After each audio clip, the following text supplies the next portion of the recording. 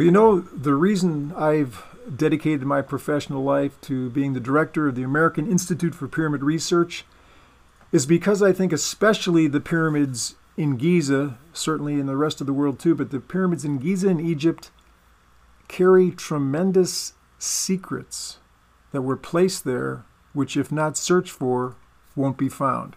So let's look at some research I did on the Bent Pyramid and some connections to Giza. Okay, now the Bent Pyramid was built by Sneferu, who put together more stones in building construction projects than any other person in the history of the world, even his son Khufu, who built the Great Pyramid. Quite a family of builders with stone. So was this a mistake? You know, the Bent Pyramid is called a Bent Pyramid because it's got a bend in it. Was that a mistake? You know, it's two pyramids in one. It's got a top, angled pyramid, and then the bottom sides are a different angle. And you could actually say it's three pyramids in one because if you extend the top pyramid of the Bent Pyramid with these red lines I show here, you'd have the same size pyramid as the Red Pyramid, which is right next to the Bent Pyramid in Dashur. So you got three pyramids in one there. Is that a mistake? You actually have another one there we'll talk about in a second. So Keith Hamilton is a great researcher, and he wrote this paper, The Bent Pyramid, The Curious Case of the 60-Degree Pyramid. And Keith does a relentless job of looking at all the Egyptologists who have studied this and what they've written about it. And the standard line is this: the Bent Pyramid is bent because it was a mistake, a problem. They wanted to build a 60-degree pyramid, but right away they realized the foundation wasn't strong enough, so they changed it to a 55-degree build. And then once they started building, one corner started to cave in, and so they had to change the top part to a 43-degree angle. And so Zahi Hawass, Mark Lehner, and other researchers have said that. Now, I would simply say this. If you were up at the point where they decided to change the 43 degrees, how did they know that wouldn't be a problem? If you've got that many, let's say millions of pounds of stone built that high, how do you know that changing the intended angle of 55 down to 43 would make it safe? That's still a lot of stone. But give them the benefit of the doubt, that's the theory. Well, Steve Burrows is one of the world's foremost structural engineers, and he kind of believed the party line, but when he actually went and studied this Bent Pyramid for himself, he says, wow. He says, I'm happy to admit that my preconceptions were wrong. The structural analysis showed that the pyramid was designed like this, and it wasn't a failure, it was a great success. It got to us the way the Egyptians wanted it to get to us. It's not a mistake. Okay, so here I am at the Bent Pyramid in one of my 7 expeditions to Egypt. Why the two angles then? What are they trying to tell us? Okay, glad you asked. So here is a drawing that shows the two different pyramids in red and blue there. And so some characteristics of the two pyramids combining to make the single Bent Pyramid. Let's look at them. So I superimposed them over a picture of Claire, one of the recent travelers that was with me, the researchers on the October adventure. So we got two different kind of people here, two pyramids of different kinds here. The top one, let's use a red triangle to indicate that. Now, this is obviously a 2D view. This is one of 4 faces of the top. So if you took 4 of those faces and, just made this be a cutout project for your kids, if you cut those 4 out and laid them together like putting a jigsaw puzzle together, it would be one piece short of making a pentagon. So each one of these sides is a 1/5 of a pentagon. So the top part of the Bent Pyramid is yelling 5. It's yelling pentagon. Well, if we take a blue cutout now for the bottom, and then if we took those 4 faces, cut them out, laid them on a table, said, kids, put these together, you'd be 2 pieces short of a hexagon. So the bottom part of the Bent Pyramid is a hexagon. So we have here this merger of 5 and 6 in the Bent Pyramid. Now this is an ancient symbolism. The 5 and 6 merger, the pentagon and hexagon, is called the merger of the macrocosm and the microcosm, and it's an esoteric symbol of basically the meaning of life. How do you combine heaven and earth, God and man, spirit and flesh? What's the connection? Something we should all be thinking about like the ancient Egyptians were. Am I ready for heaven? So in this diagram, which Robert Grant put on his Instagram page, I asked him about that little space there. I said, hey, this doesn't close. Your pentagon, hexagon merger doesn't close into that circle. And so we had a conversation about that, and after a tremendous amount of time, Robert figured it out, and he, through drawing the flower of life, he showed that that circle does circumscribe a joined pentagon, hexagon that share a common side. But it wasn't a simple process. First he said to me, it actually doesn't close. I tried for over an hour. Now, this is one of the greatest, sacred geometers around. This is a very talented artist. So I said to him back, well, that sort of leads to my hunch. I somehow think that this pentagon hexagon merger is a key to the entrance into the Great Pyramid, which is offset. And I'd often thought that this symbol of the macrocosm and microcosm might solve that.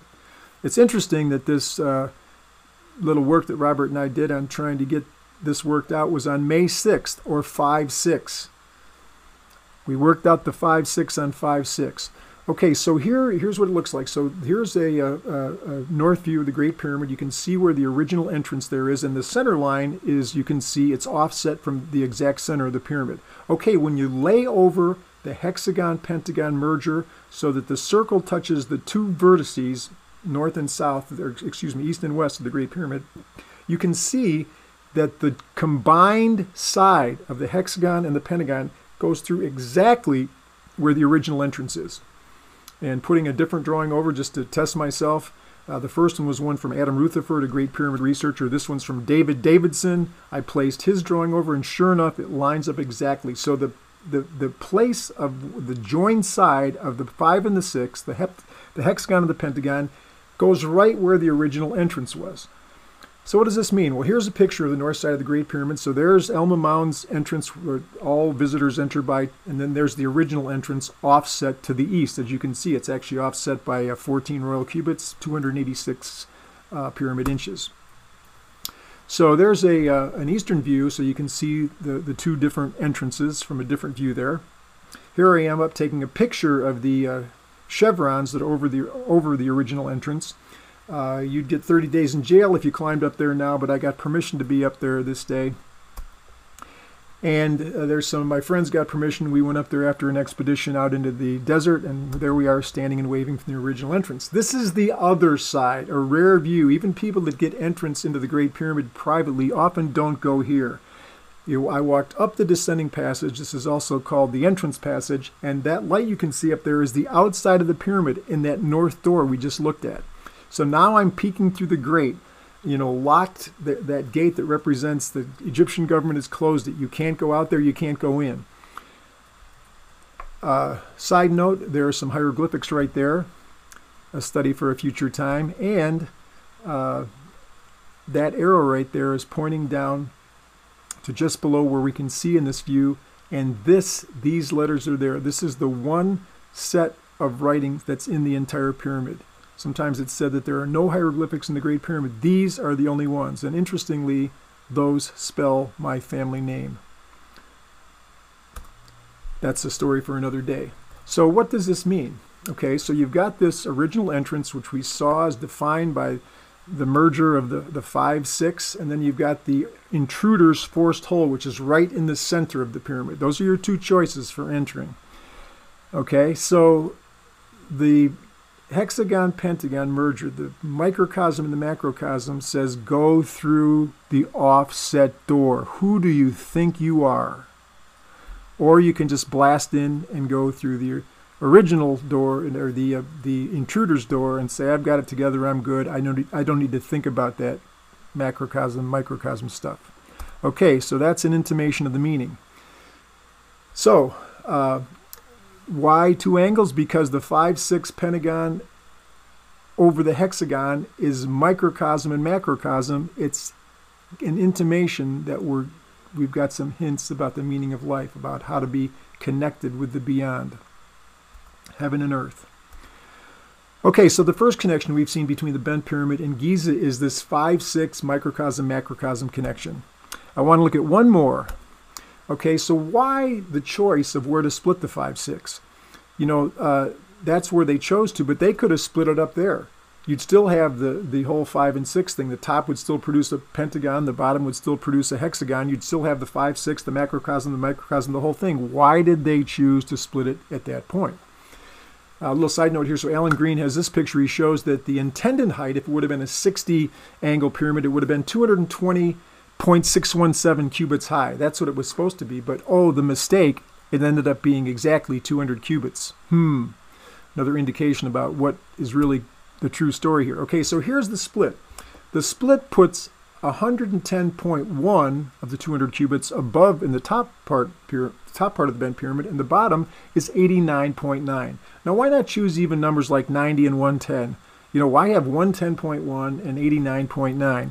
Why don't you choose even numbers? Okay, that's probably a hint as to what they were trying to tell us. Why 899 and not 11, or why 899 and 1101 instead of 900 and 110? So that's what the bent pyramid chose to do. Where do we see this in Giza?